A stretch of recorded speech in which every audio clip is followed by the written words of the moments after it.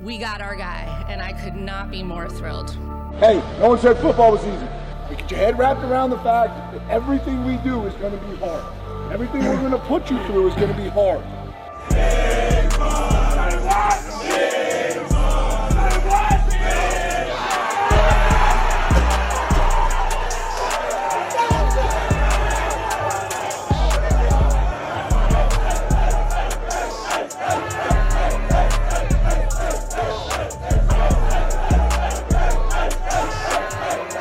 Welcome to a very special off-season episode of the Duke Football Talk Section 17 podcast. I'm your host, Brian Kennedy, alongside Josh Cox, Scott Medlin, and Jamie Holt. And boy, do we have a special episode for you today. We're just going to dive right into it. Josh was fortunate enough to sit down with Duke Athletic Director Nina King to get her thoughts on football, basketball, coaching searches, as well as the NIL. Let's go ahead to the interview. And now we welcome to our show the athletic director at Duke University, Nina King. Nina, thank you so much for joining us today on the Section 17 podcast. Thanks. It's great to be with you guys. I love talking football year round. yeah, there we go. I mean, who would have thought that we're sitting here the end of June, beginning of July, and not only are we talking football, but there's a lot of buzz around that football program right now. Very exciting. I enjoy summer because it's a little bit slower pace and some time to take some deep breaths and get ready for the new year. But I'm also really excited for the fall to get here so we can get out to Wallace Wade and see Coach Elko's program hit the field. Yeah, for sure. Now I've got some questions for you, but off the cuff here, just yesterday, the football program releases this epic video of like WrestleMania style there, PR records and stuff in the weight room. I mean, Jamion Franklin's in jorts and an Austin 316 t-shirt. I've got to ask you, like, what's your initial, when you see that, what's your initial thoughts for these guys as they're putting videos out like that? I love it. It's so much fun. It's because you can see that the guys are having fun, right? I mean, it's, there's smiles on their faces. They're competing. They're, together. It's a really awesome feeling. And then we've got some really creative folks. I mean, I couldn't figure out any of that stuff, putting it all together. And so just really happy for everybody in and around the program, that we're taking this thing to new heights. Yeah, for sure. And we're seeing parents even on social media that are like screenshotting their kid in the video and like posting about it and stuff, which is awesome. It's the full, you want everybody that's involved to be excited, not only as a player, but the families and fans and all of that. And so I definitely believe the Duke football social media team, now they've got a ways to go, let's be honest, to catch that men's basketball social media team, which is on another level. But they're doing a really good job. Yeah, so yeah, for sure. Definitely. Well, listen, we're at the 1 year mark of you being named athletic director here at Duke, taking over for Kevin White. And I guess just to kind of start us out, what has this year been like for you? Woo, a whirlwind. I can't believe it's been a year. Time flies when you're having fun, right? The cliche, and it's so true. I mean, it went fast, but there certainly was a lot jam-packed into that year.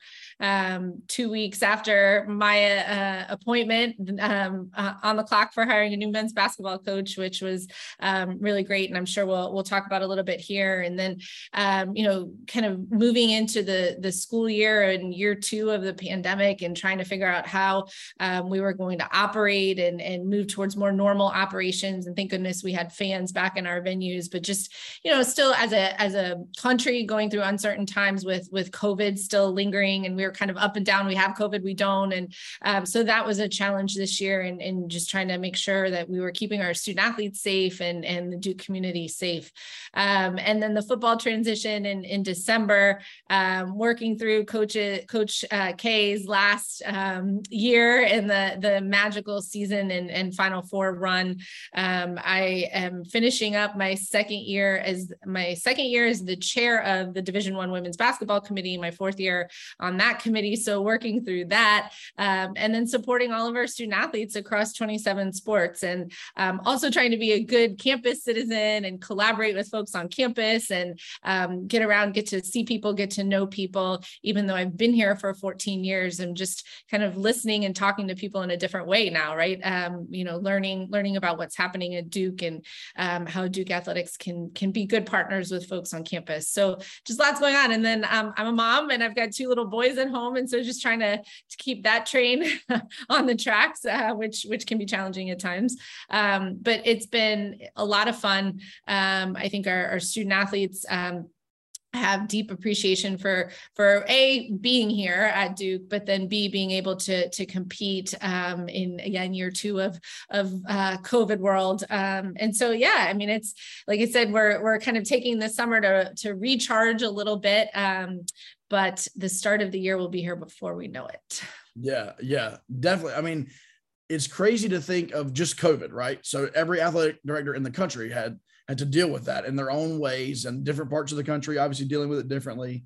And then you add in a men's basketball transition, and not just any men's basketball transition, but, a Mike Krzyzewski transition. And then, a program or a sport like football, that's another revenue sport that's out there in the news and all those things. So it's been quite a year. I do have to ask you, this is off script here. I do have to ask you, being the chair of that NCAA women's committee, are you aware that you're not the most popular person among NC State women's basketball fans?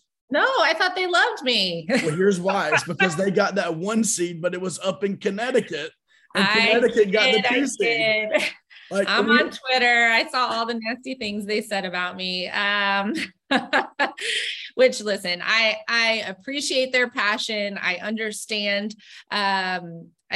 why they felt the way that they did, what they perceived to be a wrong.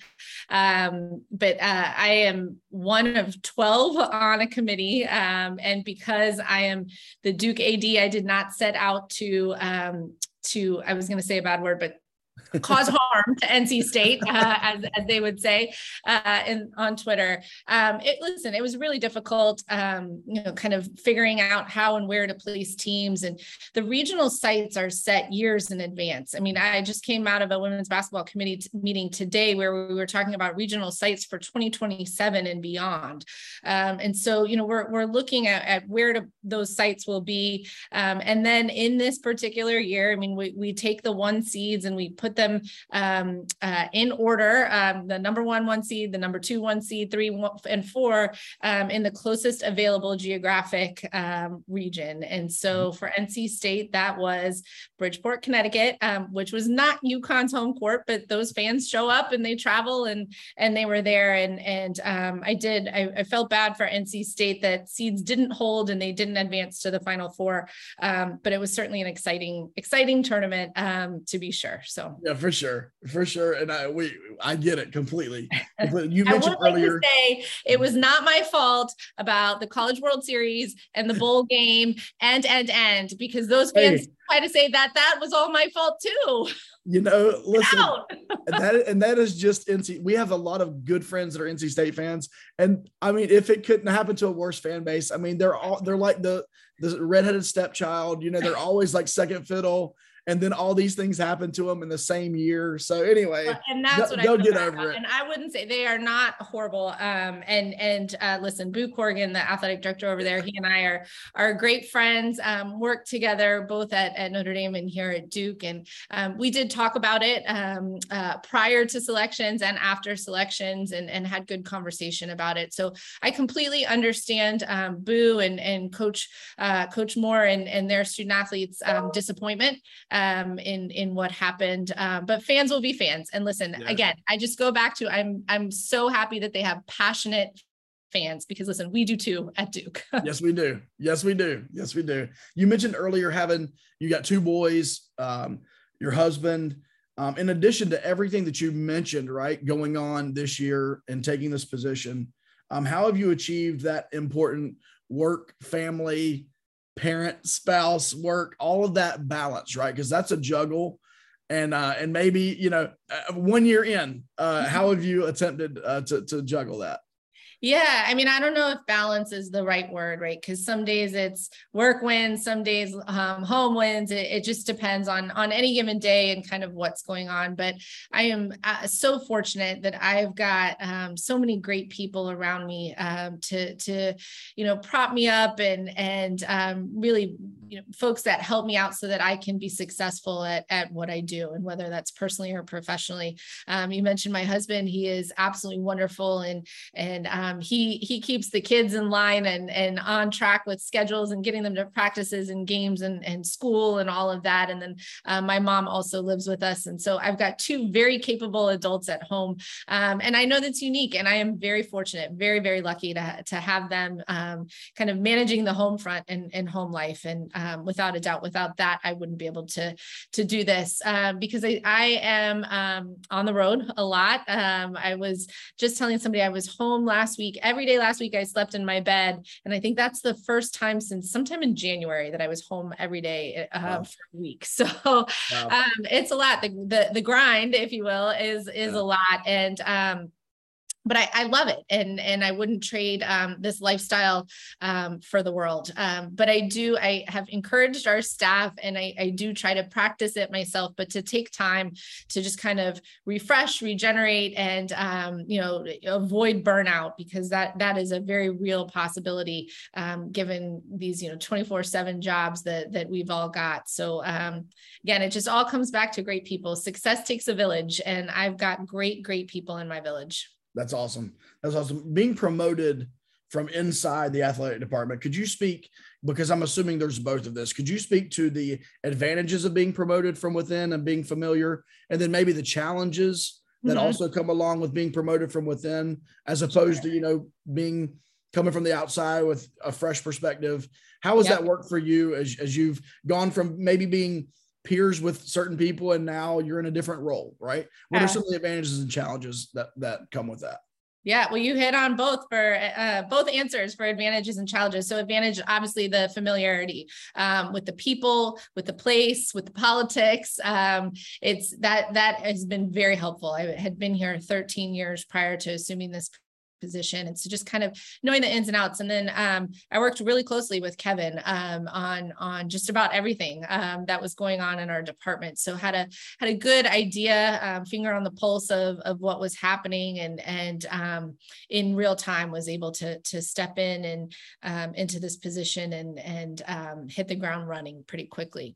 But yeah, I mean, in terms of the challenges, it is that I've worked with these fine folks in Duke Athletics for so long as a colleague and a peer, and then all of a sudden still a colleague, but now I'm the leader. And so I think sometimes it can be lonely, and folks that I was friends with and stop in the office and sit and chat and just kind of shoot the shit. And I don't know if we can curse, but it's a podcast. Yeah, you can. Sorry. Oh yes, you can curse. Brian is our filter, and that filter is far removed. Awesome. So, go ahead. Good. Thank you. So, I mean, that's different now, right? People are kind of like, I don't know if I can talk to her about whatever it might be. And of course, I'm still the same person. I'm not shy about this, but my husband wishes that I was. I'll tell you a quick story. So I enjoy really bad reality TV. When I come home and I'm watching TV, the trashier, the better. So I am a Real Housewives fan of any city. I watch them all. So the night of my announcement, it was just like a crazy, crazy day. Finally get home, put the kids to bed, and I turn on Real Housewives of something. And Rick looks at me and he said, "You can't watch that anymore." And I said, "Of course I can. I haven't changed. I am still me." And so, but it is just different. And so thankfully I have really good relationships with folks in our department, and they can hopefully still see that I am still the same person. And so, but every once in a while you kind of have to say, okay, well, maybe they're not, coming to the office to sit and talk about housewives, although I welcome it. Anybody who wants to, let's go. I tell you what, if I watched Real Housewives, I would be hitting you up on Twitter all the time, but I don't, unfortunately. See, I watch I'm other on Twitter. I watch other really terrible TV though. So, Yeah. I'm a sucker for bad TV. I love it. For sure. Well, listen, you mentioned it, but you took over as AD literally as the transition was taking place with basketball. And you have an iconic coach in Mike Krzyzewski. You have the transition to Jon Scheyer. What was your perspective, right? Like, I mean, what was your perspective as you guys walked through, as the athletic department walked through it, as the men's basketball program walked through that transition? Yeah. So it wasn't a surprise to me, obviously, when I took the job in mid-May. Coach Krzyzewski had informed Kevin of his intent to step down after one more year. And so Kevin put together an internal search committee. We hired a search firm and got to work on, scouring, figuring candidates, profiles, what were we looking for in the next Duke men's basketball head coach, and all of that, a lot of research and kind of background work. And so I was a member of that internal search committee, and our charge was, with the search firm, to put together a pool of candidates that we would interview, and then ultimately make a recommendation to Kevin and our president, Dr. Price. And so about halfway through the process is then when I was appointed incoming athletic director. And so I switched from working with the internal search committee to then working with Kevin and President Price. And so, interviewed candidates. There were several candidates that we talked to. It was not a Jon Scheyer is our next head coach done deal type of situation at all. We went through a very thorough process that I'm happy to stand behind how we arrived at Coach Scheyer. Several interviews, several conversations, and then ultimately made our decision and I love the way that we did it. Had the announcement of Coach K's retirement on a Wednesday, I think it was, and then Friday announced Coach Jon Scheyer as our next head men's basketball coach, and then how it played out was great, right? So then Coach K, he was not out on the road recruiting last summer, was able to spend some really good time with our team here in Durham, getting ready for the year. Coach Scheyer out recruiting, and obviously we all saw the fruits of that labor with the number one recruiting class here now. All of those young men are here, and so I mean it worked out really well. Nobody knew, there was no playbook. There is no precedent to an iconic 42-year head coach retiring, and what the hell do you do next? Mm-hmm. But I think we did it pretty well. I agree. This season was a pretty special season for Duke men's basketball. I have to ask you about the final home game. UNC. Yeah. I was at the game. I was privileged enough to be at the game, and from my perspective, from the time I stepped foot on campus, it was just different. That day was just different. There was so many more people there, and it was just, even watching through the warm-ups and everything, like the whole day just had a different vibe about it. And then obviously the result on the court was not what we wanted. And I'm catching myself the whole game, like looking over and watching the 100 former players' reactions to whatever's going on. It was just different. And then the game ends and you guys have to walk out there on that court and then honor him. And we understand it's 42 years of success, but still it's kind of a little bit awkward, right? At the end there, walk us through what you were thinking when you guys had to then honor him, and he was not in the mood to, for the cheers and stuff, which I appreciate. To me, that's vintage Coach K. I was cool with it. But he wasn't in the mood for all the cheers. What were you thinking when it started becoming inevitable? Hey, we're going to lose this game and we've still got to do these things at the end. Yeah, it was hard. And I think awkward is a good way to describe it. And listen, we're also competitive. And I think we were just pissed. I mean, the way that we lost that game and you can't put all the blame on those young men. I mean, there was a lot that went into that day around the game. So all of the ancillary stuff and the distractions and I mean, the whole season, the whole distractions of all season came to a head right then for the Carolina game on our last time in Cameron with Coach K. So it was a lot. It was crazy. But I think also relief that it was over. over, and that we had postseason in front of us. I mean, it wasn't like that was put a bow on the season, we're done. And it certainly gave our team some fire under their butts to keep going and make some magic out of the postseason, which they certainly did. So it was tough, but you kind of, all right, we have to do this. We're going out on the court to do this. And so let's go buck up and let's go celebrate Coach. And you're right. I mean, it's so easy to celebrate him and everything that he's done. And so just for that, I don't know how long it was, 20 minutes, kind of put the sting of what just happened behind us and look forward. Yeah, for sure. Now, one change that we haven't mentioned yet in your first season as athletic director, we've talked basketball, we've talked all these different things, but there are 3 big letters that are now a part of college basketball: NIL. All right. Yeah. And so NIL was introduced within the last few months. And that's a major shift in college sports. I mean, from the cynical fans that say, yes, a major shift, it's now legal, everything that's been going on illegally. You've got that side. And then you have other people, this is ruining college sports because, there is no such thing as amateurism, all these types of things. Obviously, from a fan, I think from a balanced perspective, I think everyone could at least agree.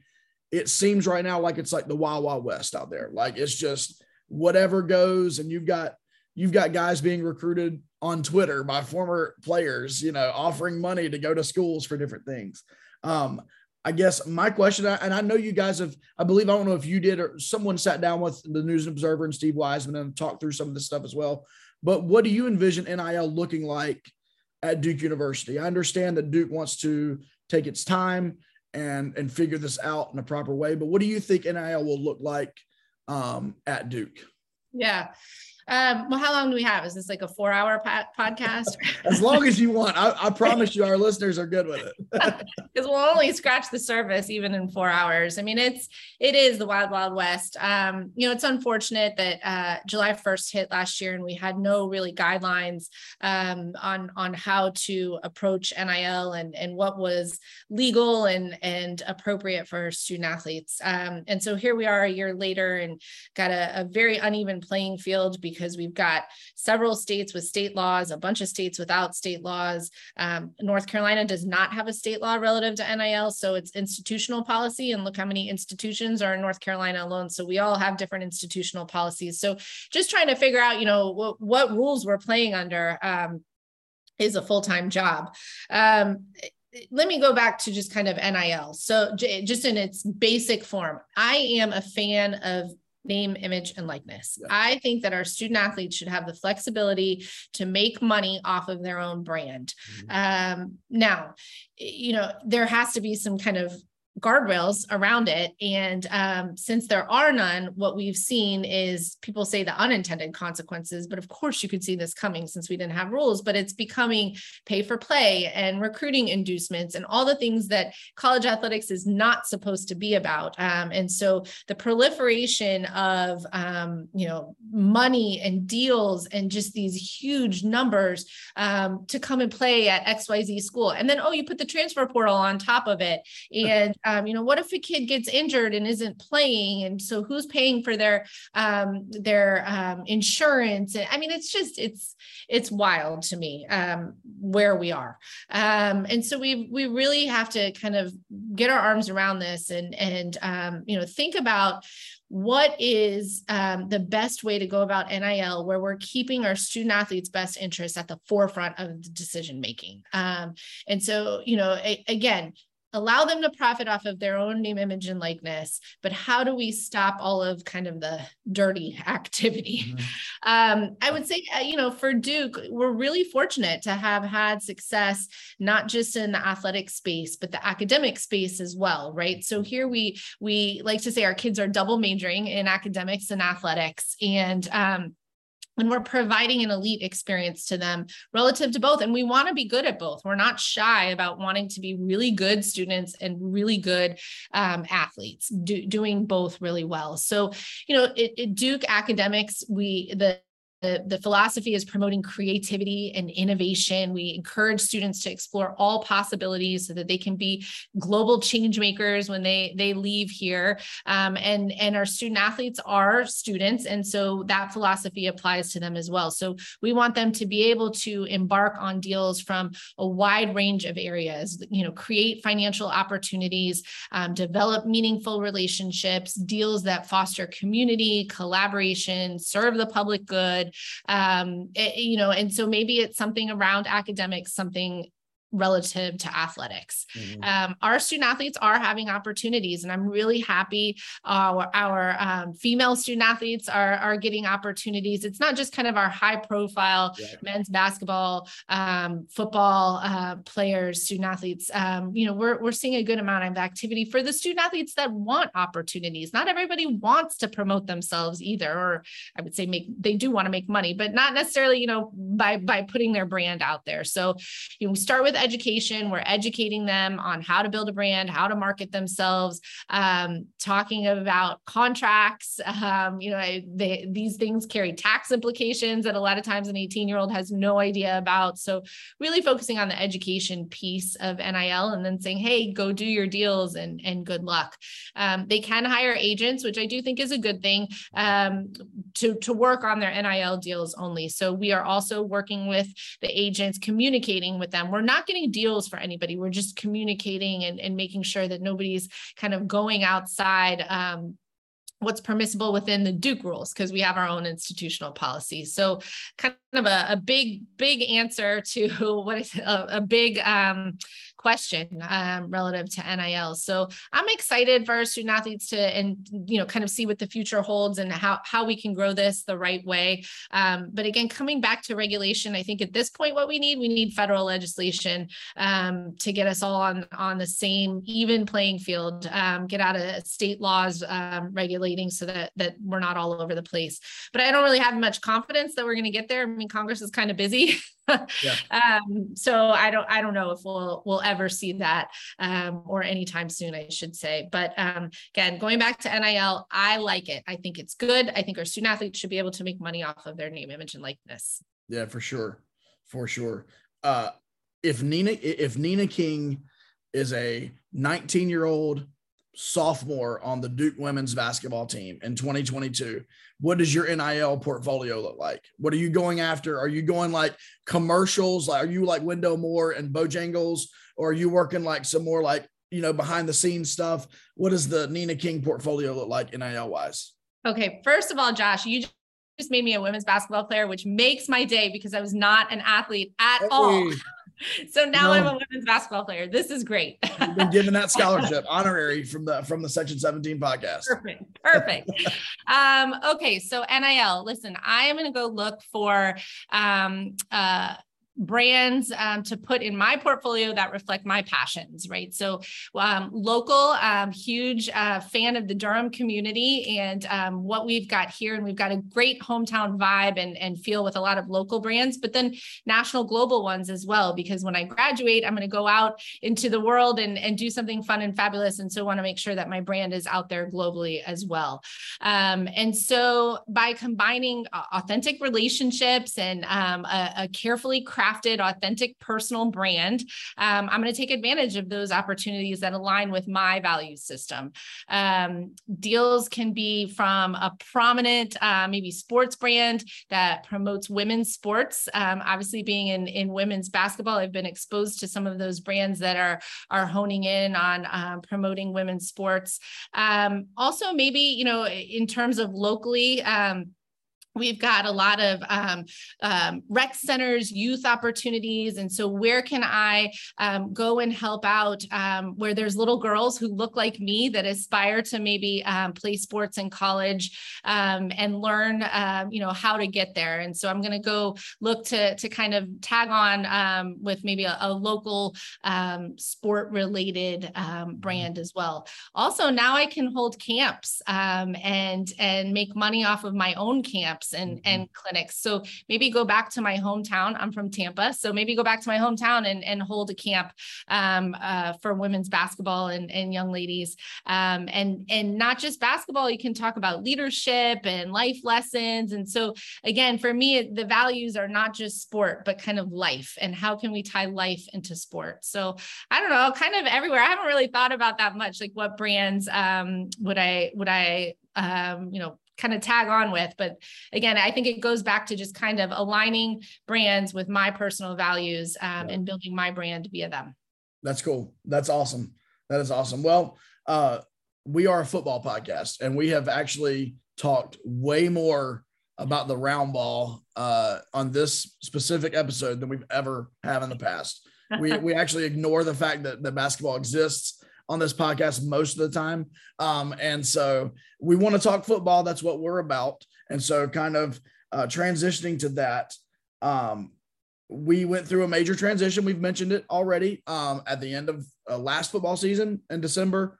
Now with Coach Mike Elko, since you were brand new to that AD position, and I don't want you to overshare here per se, but how difficult was it, or how challenging was it to make the decision that we did need to make a change? I mean, that's not an easy thing to do. I mean, we've mentioned Mike Krzyzewski in 42 years. Well, David Cutcliffe had been here, for what was it, 14 years, 15 years. 14 years. So here we go with that. You're a first year AD. Just how challenging was it to say, we've got to make a shift here? How challenging was that? Very. Next. That means that I didn't have to overshare. So there you go. No, that's good. We'll leave it at that. We'll leave it at that. And I can imagine, because you go from, I think every Duke football fan that's logical, and there are a lot of them that aren't, but every Duke football fan that's logical would say, put the statue up, honor, but then also understand 2-9, 3-9, isn't going to make it happen. And so completely understand the position you were in. And thank you for answering that question. Could you walk us through the process then of the coaching search? We heard of a search firm. We heard of a team that was maybe put together. I don't know how much you can share about maybe who spoke in to that process. And you guys, by the way, did an incredible job of keeping things close to the vest. I mean, I may have a follow-up question after you get done, but there was crazy stuff being said out there, none of which was coming out of Duke, all coming from other places. You guys did such a good job of keeping things close. Kind of walk us through that process, the search firm, the team that was put together, who spoke into that, and then ultimately landing at Mike Elko. Yeah. Well, I appreciate the chance to talk about other sports than just football, since I do work with 27 Sports daily, but I appreciate that we are a football podcast. So let's talk football. Very similar process actually to when we hired Jon Scheyer for men's basketball. And so it, again, having been here for 13 years prior to that, I have been through several coaching searches, and we've done all kind of the same way in terms of hiring a search firm, a committee, determining where student athlete involvement is going to take place as well, and then how we're going to execute this. And I will say also, a year before that, I had gone through this in terms of women's basketball and hiring Kara Lawson. So our 3 highest profile sports at Duke done in 2 years. I'm tired. But so we did put together a small committee, and then I really leaned on Art Chase, our senior associate athletic director, and he has direct oversight of football, which was my role prior to becoming athletic director. And so I would say Art and I worked the closest and involved folks from around our department as we did this. So listen, these types of searches, you don't have the luxury of time. Got to get it done. Other schools are doing it at the same time. You might be talking to some of the same people. And so just kind of working fast. And I am proud of us getting it done in a short amount of time and not much information getting out there. I did read information and just kind of curious. I wonder sometimes how that stuff gets out there, but I also have to, it's entertaining because a lot of times it's not true. Yeah. And I won't even ask you about specific one, but let me just say this kind of vaguely. I mean, you had national media members floating names out there. Like, these aren't just like random like Duke beat writers or whatever. I mean, these are like national media members saying so-and-so is in line or whatever. Like when you see that and you know that whether or not that person was even interviewed, who even knows, but like you see something like that, it's got to make you like scratch your head. No, I'm glad national media members are talking about Duke football. And that's the way that it should be, right? I mean, we are a national brand and we were scouring the country. I mean, we talked to folks all over the country and interviewed folks. I will say, I mean, it was still just as women's basketball and men's basketball searches were during a COVID time. So we were doing a lot of Zooms, which was odd and awkward, but that's the way we had to do things. And so, so a lot of conversations with candidates via Zoom. And so early on, a lot of those conversations were Art and I with kind of our bigger pool that the search firm brought us to talk to. And then we narrowed it down and we had finalists that we brought to the bigger group search committee. And then President Price was also involved as well and talked to her finalists before I made the decision. I mean, President Price is absolutely wonderful. We have got a terrific leader here for Duke University. And he allowed me to do my job and empowered me to do my job and make the call on all of these decisions to make a change, to hire the next coach. He gave me his input and feedback, but really supported me in my decision, which I'm so grateful for, because I think you've seen and read at other places where the board is making the call or the president is making the call. And that's not fair to the athletic director to kind of tie their hands behind their back and not let them do their job. Yeah, 100%. And that segues right into what, to my next question. And that is, we were at the introductory press conference. It was actually our first, technically we're like hybrid media. So it was our first like media event. We were there, and just watching you up there with the Elko family, just the way you looked and the way you handled yourself at that press conference. We walked away, and one of the main takeaways we had was this was Nina King's hire. Like, she's all in on this hire. Like, she's owning this hire. And so we could see that just from a perspective that we had. What was it about Mike Elko, right? I mean, obviously there were plenty of candidates out there that you spoke with, or probably plenty of other very good candidates that we didn't even speak with as a university. What was it about Mike Elko that said, hey, he's the guy that's going to lead Duke football to the next step? Yeah.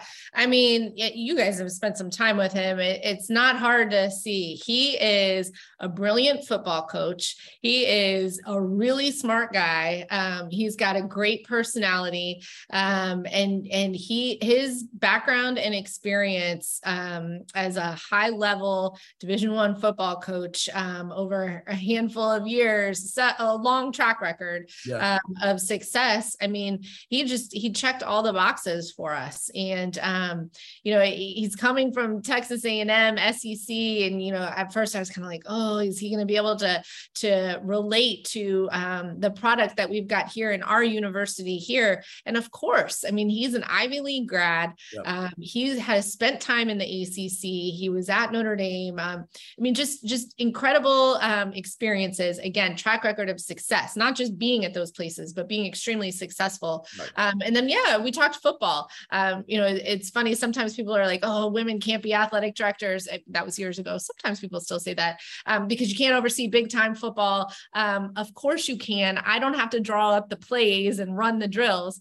But I will say it does help to have a bit of working knowledge about football. And so we did talk a lot about his style of coaching, his style of, obviously he was defensive coordinator. And so, what his philosophy was around the defense, what he would do as a head coach, in terms of empowering a defensive coordinator and kind of, letting go. He's the head coach now, and what kind of offense he envisioned running to complement that defense, that style of defense, and just all of that. I mean, we had so many great conversations, and personal and football and just all of it. And you mentioned his family. I mean, Michelle Elko is absolutely incredible, and their children are fantastic. I mean, they're the perfect football family fit for Duke University. And so, and then also, I mean, we talked about staff, and, you need to understand, what that's going to look like when you're hiring the head coach. You need to understand what their vision is for their program and who they're going to surround themselves with.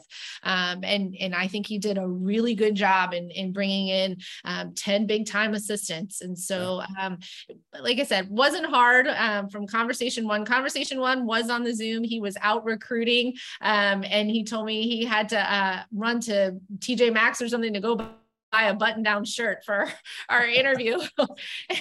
Listen, I don't care. Your listeners can't see me now, but I am in a t-shirt and sneakers and joggers right now, comfy pants. I don't care. But just that he put the effort into that and really, this meant a lot to him as it did to me. And so just from that initial Zoom conversation through the rest of the process over a few days, it became really clear to us. That's awesome. We can see this new energy within the program. We were able to be at several of the spring practices, which, by the way, it's funny you mentioned him trying to let the defense do its thing. Like we picked with him, like he can't help himself. He kind of just gravitates over to the secondary and to the linebackers and stuff. So we've been picking with him about that. But there's a new energy. It's obvious within the program. What has stood out to you most 6 months in to the Elko era at Duke? What has stood out to you the most as Coach Elko has transitioned into this role? Yeah, it's the energy, the enthusiasm. Folks are talking about Duke football. Listen, we had the blue-white game. Were you guys here for the scrimmage? Yep. Almost 4,000 people here on Easter weekend to watch the blue-white scrimmage. And so it's just, we're talking about Duke football a lot more. We're, re-energizing this thing and getting it going. I think buy-in starts within our own university. And I'm really excited this year's incoming freshman class at freshman orientation in August. We're going to have an event in Wallace Wade, and they're all going to receive personalized jerseys with their last name on the back, and the number will be their grad year. And so, just first and foremost, starting with our own Duke community here, getting them excited about Duke football and ready to go. And so, places I go, people are talking about Duke football, and Coach Elko, he's done a really good job assimilating into campus and as well as the local Durham community to get folks here and see what this thing is all about and get in with us at the ground level. It doesn't hurt that he has at least from what Cameron Indoor Stadium saw, he has a better free throw shot than JJ Redick, right? I mean, it doesn't hurt when he hits the free throw that JJ couldn't hit, right? Yeah, pretty darn good. Throughout the first pitch at a softball game. Yeah. He's good. And that's the other thing. I mean, he's been, he was around this spring and at all of our sporting events, and I would see him at a baseball game, softball game, and just a really great campus citizen. Yeah, that's awesome. One basketball game this year, I got a random ticket and I happened to be sitting directly behind you and him at one of the games. I'm like, this is kind of cool, sitting up there with that nice little mid-court seat up there. But back to football. Can't get off on the basketball tangent again. What are your expectations as the athletic director? What are your expectations for the first season coming up this fall for Coach Elko? And then if it should be any different, right? Your expectations, you're at a different spot and level. What about the fan base? What should the fan base's expectation be heading into this first season in the fall under Coach Elko? Yeah, great question. So let me start with the fan base. The fan base should be patient and expect a good fan experience. And so out there supporting our student athletes and enjoying the atmosphere and the football game. I don't want to create the expectations for the fans, nor do I think they should have unrealistic expectations. We are rebuilding. We are in development mode. We are not going to come out and win a national championship in year one of the Elko era. My expectations for our program is first and foremost for all of our student athletes, 110 plus student athletes, to have the very best experience possible.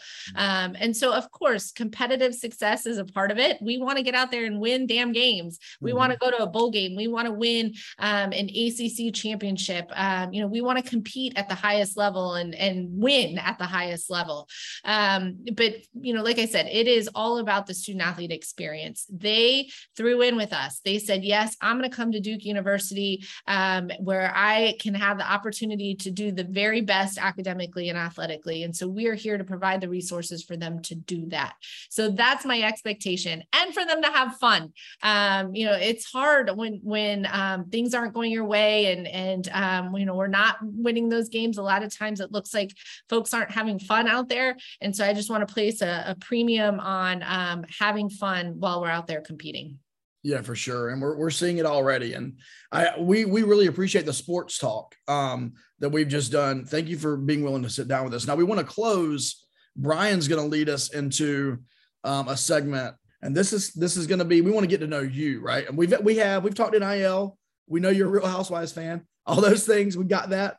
And so Brian's got some like rapid fire, let's get to know Nina King questions, and then we'll close out after that. Brian. Well, before we start, can the four of us come to the freshman orientation and get a jersey? That has been one of our hot topics with Duke football. Just throwing that out there. We need better apparel for the fans and the families. Yes. We'll just leave it at that. Yeah. Hey, we'll keep this on the podcast. I was going to actually mention this to you off after we got done, but that idea with the jerseys for the students, every parent of a player needs a jersey with we literally have parents reaching out to us, basically asking, where do you find the best fake Duke jerseys that I can get my son's name on the back? Seriously, we get that often. Like, where can I find the best fake like jersey that'll have my son's name and number on it that looks like a Duke jersey? So like we've even seen, we won't say the family. There's even one family of a current player who bought Indianapolis Colts, because you can customize NFL jerseys. They bought the Colts jersey, put their son's name on the back and number, and they wear a Colts jersey to games. Yeah.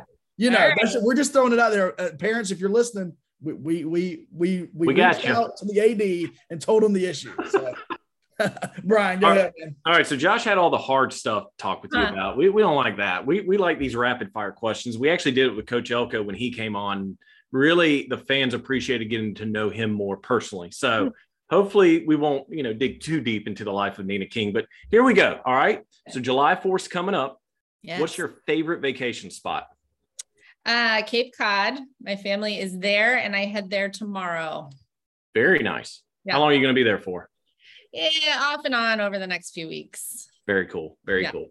Favorite place to eat in Durham without upsetting any business owners? Oh, well, I don't want to upset any business owners. So all of them. Yeah, I don't have a favorite. Listen, we've got great restaurants here in Durham. So much fun, but I also have really picky children eaters. So we don't get out as much as we'd like to. Got it. First car you ever owned? Oh, I had a Saturn. Do you remember those? They don't even exist anymore. Now, what kind of Saturn though? The car? Yeah, it was. Oh my God, you don't know the brand? That's how old I am. It was Saturn. It's Ion, Saturn Ion. Yeah, the Ion is the car. Right? It wasn't an Ion. It was called something else. Saturn was like the brand. It was a 2-door. For some reason I was obsessed with that, and so that's what I got in high school. Saturn was like the Chevy knockoff, I believe, or something like that. Yeah, trust me, I had a classmate that had one of those. I remember Saturns very fondly. Favorite all-time movie? Few Good Men. It's a good one. You can't handle the truth. You can't. And I'm a lawyer, so I enjoy watching it. I never practice, but I always envision going into a courtroom and staring a witness down and saying, you can't handle the truth. That is definitely a remote dropper whenever you're watching TV. No matter what you're doing, if it's on, the remote goes down. Yep. What's currently on your music playlist? Oh, I'm more of a podcast person. On music.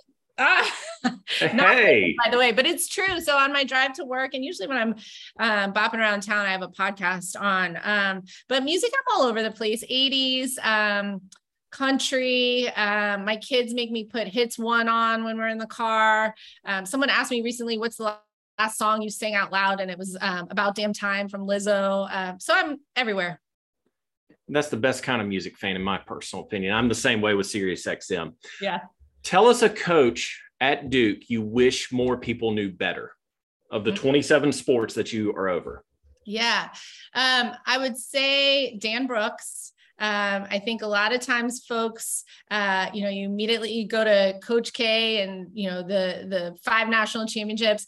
Dan Brooks, our women's golf head coach, has 7 national championships at Duke, which is absolutely incredible. What he has done for our women's golf program is really, really something. And he's not done yet. So I would love for folks to get to know him. And then, maybe a little even more less profile, but one of our absolute best, Alex Beganet, our fencing coach. He's been here for 40 years. And he's very handy, and he builds things, everything. If you go in the fencing gym and the locker room, he's built much of the infrastructure. It's absolutely amazing. He's French. I love listening to him and his accent. And I think folks that don't know him would as well. More iconic, Touchdown Jesus or the Duke Chapel? Not fair. Duke Chapel. Why is it not fair? My alma mater, Notre Dame, but a place I've actually now have been at Duke longer than I was at Notre Dame for undergrad and working there for a while. But Duke Chapel is absolutely beautiful, and I do go to church there every once in a while and enjoy the iconicness that we have right here in Durham. Okay, hardest thing about your job? I would say just kind of the uncertainty of college athletics broadly, and what's happening. A lot of times folks say, what does this look like in 5 years? And who knows, because we are rapidly changing. And so I would say that that's the biggest challenge right now. I think you already said this, but I'm going to ask it again. One thing you want to say to Duke football fans heading into this year, into August? Buy your season tickets, get your butt in Wallace Wade Stadium, and cheer on our student athletes. Follow up. Will we see you come by Section 17 this year and say hello? 100%. Absolutely. Okay. I'm there. Top Final row. question. Listen, we're in the top row. You don't even have to walk down. We sit in the top row so our backs can be up against the seat back and the seat backs. So we're very easy to get to. I do want to know, is there a Section 17 tailgate? Oh, so starting this year, we have combined with the iconic Hard Hat guys, and we will be tailgating together. So, I'm stopping by for a hot dog. All right. Last question, and this is just me personally, and the guys are going to laugh when I ask this. What are your thoughts on alternate helmets and jerseys for football? No. I'm not going there. Oh, come on now. I don't know which one of you I'm going to win with. So I'm not going to go there. I'm staying neutral. Well, you know what? I want what the student athletes want. And I think that they enjoy different jerseys, different helmets, kind of switching it all up. Now, are we Oregon with 82 combinations in a season? No. But if our student athletes are happy having various combinations, then that's what I want. Well, I have this fun with the Duke equipment staff and their Twitter account. Every time they release a jersey, everyone asks me my thoughts and stuff, because we've gotten very bland in the last few years. So I'm hoping that's another thing that changes back to the way it was years ago. But I just have to ask, it's just curious, with us being a prime university and we're sponsored by Nike, you figured we get a few more, designs and colors out there just to, get Brian, some of the athletes. Brian walks the line of getting blocked by the football equipment. Uh-oh. We keep it from our official account. We don't let him tweet any of that, because we're like, man, we got to stay in good graces. But when they come out with like a white helmet, blue top, white pants, Brian's like, come on, man, we can do better than this. So. Black, white, black, worst combination ever. Oh, so what's your dream combination? Ooh. So put him on the spot. Thank you very much for doing thank you. this. No. Yeah, thank you for doing this. And I love this, because I tried my hand at graphic design a few months ago, and I designed some helmets. They weren't the greatest, I'll admit it, but I just threw it out there to Duke fans. I had one with the Fighting Devil logo, where the devil's rolling his sleeve up on the helmet. We did the Hellraiser, but on a black helmet. And a lot of people seem to like that. And then we did one with an older Duke design, which I don't know if the school still has trademarks on it. So perfect world, I would like all black to be on the field more. I know that's probably a combination save for special games, But I also know that we've played all Blacks in games that we've gotten blown out. So it might just be a superstition thing. So that's just me personally. We went all Black that Miami game on the Thursday night ESPN, and it was not good. So, who knows? Who knows? Well, listen, we really appreciate the time, and we've had a great time with you. We look forward to seeing you, obviously, in football games and different things. And then obviously Duke fans, get to Wallace Wade this year. If you have not gotten your season tickets yet, you need to do so. If you are just keeping up with anything going on in Duke football, you see the excitement around the program, you see the recruits and the commitments that have us in some areas ranked 17th in the country in the 2023 class. And man, this deserves our support as fans. And so come out, you'll see Nina King walking around and saying hello, I'm sure, before and during games as well. And so come out to Wallace Wade coming up here in just about 64 days. We kick off the season. Nina, thank you so much for coming on the Section 17 podcast. Josh, Brian, all of you guys, it's been great. Thanks for having me. Hey guys, Brian here with the Section 17 podcast. Quick question for you. What do Duke, North Carolina Central, and the Durham Public School systems have in common? Well, they all have their heating and air service work done by Comfort Mechanical Contractors. Comfort Mechanical Contractors offers full-service commercial HVAC organization, as well as install work for new construction and commercial renovation. With their full fleet of service vehicles at the ready, Comfort Mechanical Contractors is equipped to handle service calls, as well as install building automation and control systems. For more information, give Comfort Mechanical Contractors a call at 919-383-2502. That number again, 919-383-2502. Comfort Mechanical Contractors, the premier commercial heating and air service contractor of the Triangle. And our thanks again to Duke Athletic Director Nina King as she sat down with myself and Josh to talk all things Duke. Well, before we go on this episode of the Duke Football Talk Section 17 podcast, we just want to give our thoughts about the new scheduling format that the ACC came out with, I believe it was 2 days ago, starting next year in 2023, and how it impacts Duke football. So real quick, just to give everyone a heads up, if you haven't heard the news, it is a new 3-5-5 format. Josh, why don't you explain a little bit, and then we'll delve deep into exactly how that affects Duke football. I did put you on the spot, by the way. Yeah, you're good. You're good. So yeah, obviously the ACC football we've gotten accustomed to the Atlantic and Coastal divisions. We speak of Coastal Chaos. Every year we play teams such as UVA and Pitt, Virginia Tech and whatnot every season.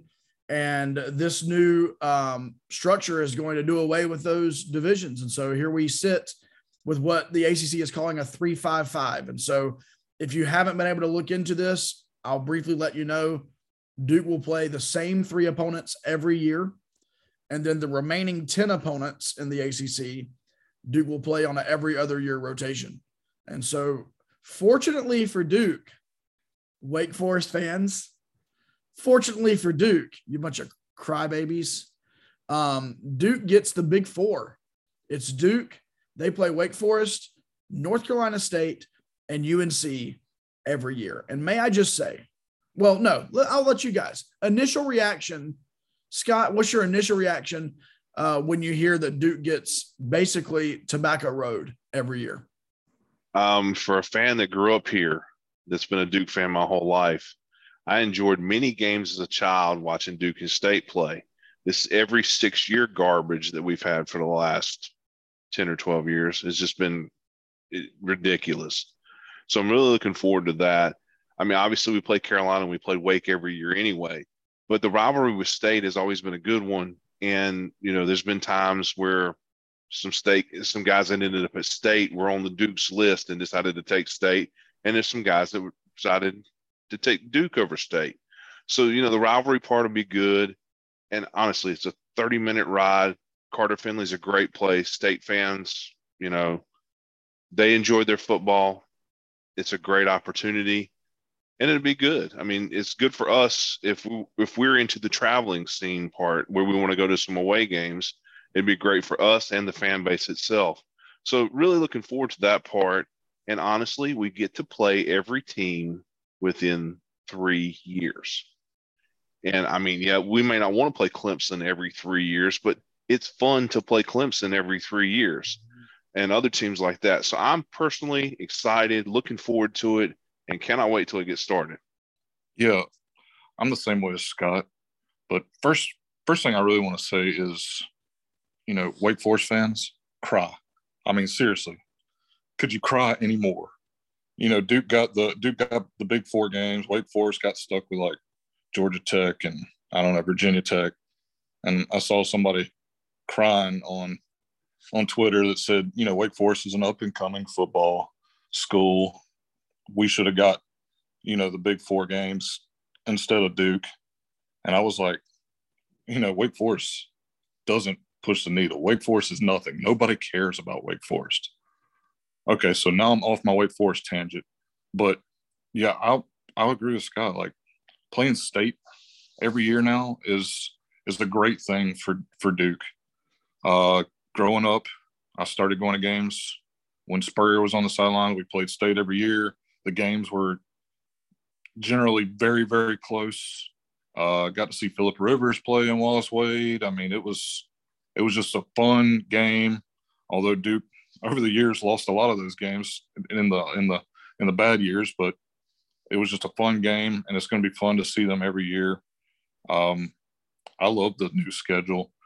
Ultimately, I think the ACC is looking at, doing away with the divisions to get the best game they can possibly get in Charlotte, which I don't blame them. That's what you want as an ACC fan too. That's what you want. You want to see where we're going to go ahead and pencil in Clemson, pretty much every year, right? And then whoever the second best team is, meet Clemson in the ACC championship game. But I think it's a good thing, and it's a great thing to play state every year. And another note to Duke fans, if you're new Duke fans and you haven't, been going to games that long, so you haven't seen state come and play us in Durham, you better show up, because the state fans will show up, and they will show up in the masses, and it'll be basically a state home game if our Duke fans don't show up. So we got to show up. I mean, this couldn't have come at a better time for Duke football. And I got a question. You guys are more tenured in age as far as Duke football and stuff like that. Did Duke, UNC, and State ever have a trophy amongst the 3 of them for best season record? No? Perfect. ACC, let's get this started right now. How about a Tobacco Road Cup or an RTP Triangle Cup or something? If we know these 3 teams are going to play each other every year, then let's have some bragging rights. The Army, Navy, and Air Force do it with the Commander-in-Chief Cup. Why can't we do it? Everyone talks, I know basketball, Tobacco Road, but I think that would be an added emphasis on these games. And it would mean more if that'd be another trophy we could put in our trophy case each and every year. But to Jamie's point, we're now going to be able to have teams come in, and Scott's point, that we wouldn't have seen for another 5-6 years. Let me just kind of foreshadow 2023, and I tweeted about this. These are the teams that are coming into Wallace Wade next year. I hope you're ready for this. And as Coach Elko has been saying, you want to get bought in on the ground floor. You need to get your season tickets this year so you can get them renewed for next year. Because guess who's coming to Wallace Wade next year? Clemson, Notre Dame, Pitt, NC State, Wake Forest. Mm-hmm. Those are just the ACC schools that are coming in. And we've got our non-conferences as well. So this is a great year for us to transition from the Cutcliffe era to the Elko era, for Coach Elko to get his recruits in, because when 2023 hits, we're going to hit the ground running, because we're playing top-notch teams every year. And with the addition of state on the schedule every year, it's going to make games even more close, even more fun, but we've got to have fans in the stands. And if this doesn't excite you as a football fan, then maybe it's time to look to another sport or another team outside of the ACC. Kudos to the ACC for doing this. I feel it was a couple of years overdue, but regardless, it has happened, and let's all have fun with it starting next year. Yeah, I agree with all of you guys. The one thing I will say as a logical Duke fan, this does eliminate us, striking gold one year and everybody in the Coastal having a down year and us winning that division. And so what it means is if we win the ACC in this new structure, it means we legit won the ACC. There will be no like, oh, Clemson made it, but Florida State was actually really good too, and NC State was better than y'all too, but they were just in the wrong division. No, there will be none of that. If you win the ACC now, it's because you were the best team in the conference. And so that's pretty cool. Well, listen, we want to thank you for being a part of this episode, off-season episode. We are heading quickly into the new season. Cannot wait to see Mike Elko, the staff, the players out there on the field. If media is available to go to practices upcoming in August, you can believe we will be there. We do again want to thank Nina King for being our special guest today and for being so open and honest with us and sharing a lot of things I believe Duke fans really want to hear. And so if you have appreciated this podcast, would you do a couple of things for us? First thing, would you share it? Share it on your social media, text it to some friends that are Duke fans. A second thing, if you're on Apple Podcast or now on Spotify, you can now rate on Spotify. Give us a 5-star rating. On Apple, give us a rating and a review. It really helps us. And so if you'd be so kind to do that, like I said, if you're listening on Apple, you've been able to rate there all the time. Spotify, it's something new. So if you listen on Spotify, hit that 5-star rating for us. We would appreciate it. You can find us on Facebook by searching for Duke Football Talk. On Twitter, we are at Duke FB Talk. As always, my name is Josh Cox. I am here with Brian Kennedy, Scott Medlin, Jamie Holt, and our producer, the ever-talented Justin Sykes. And this has been another episode of the Duke Football Talk, Section 17 podcast.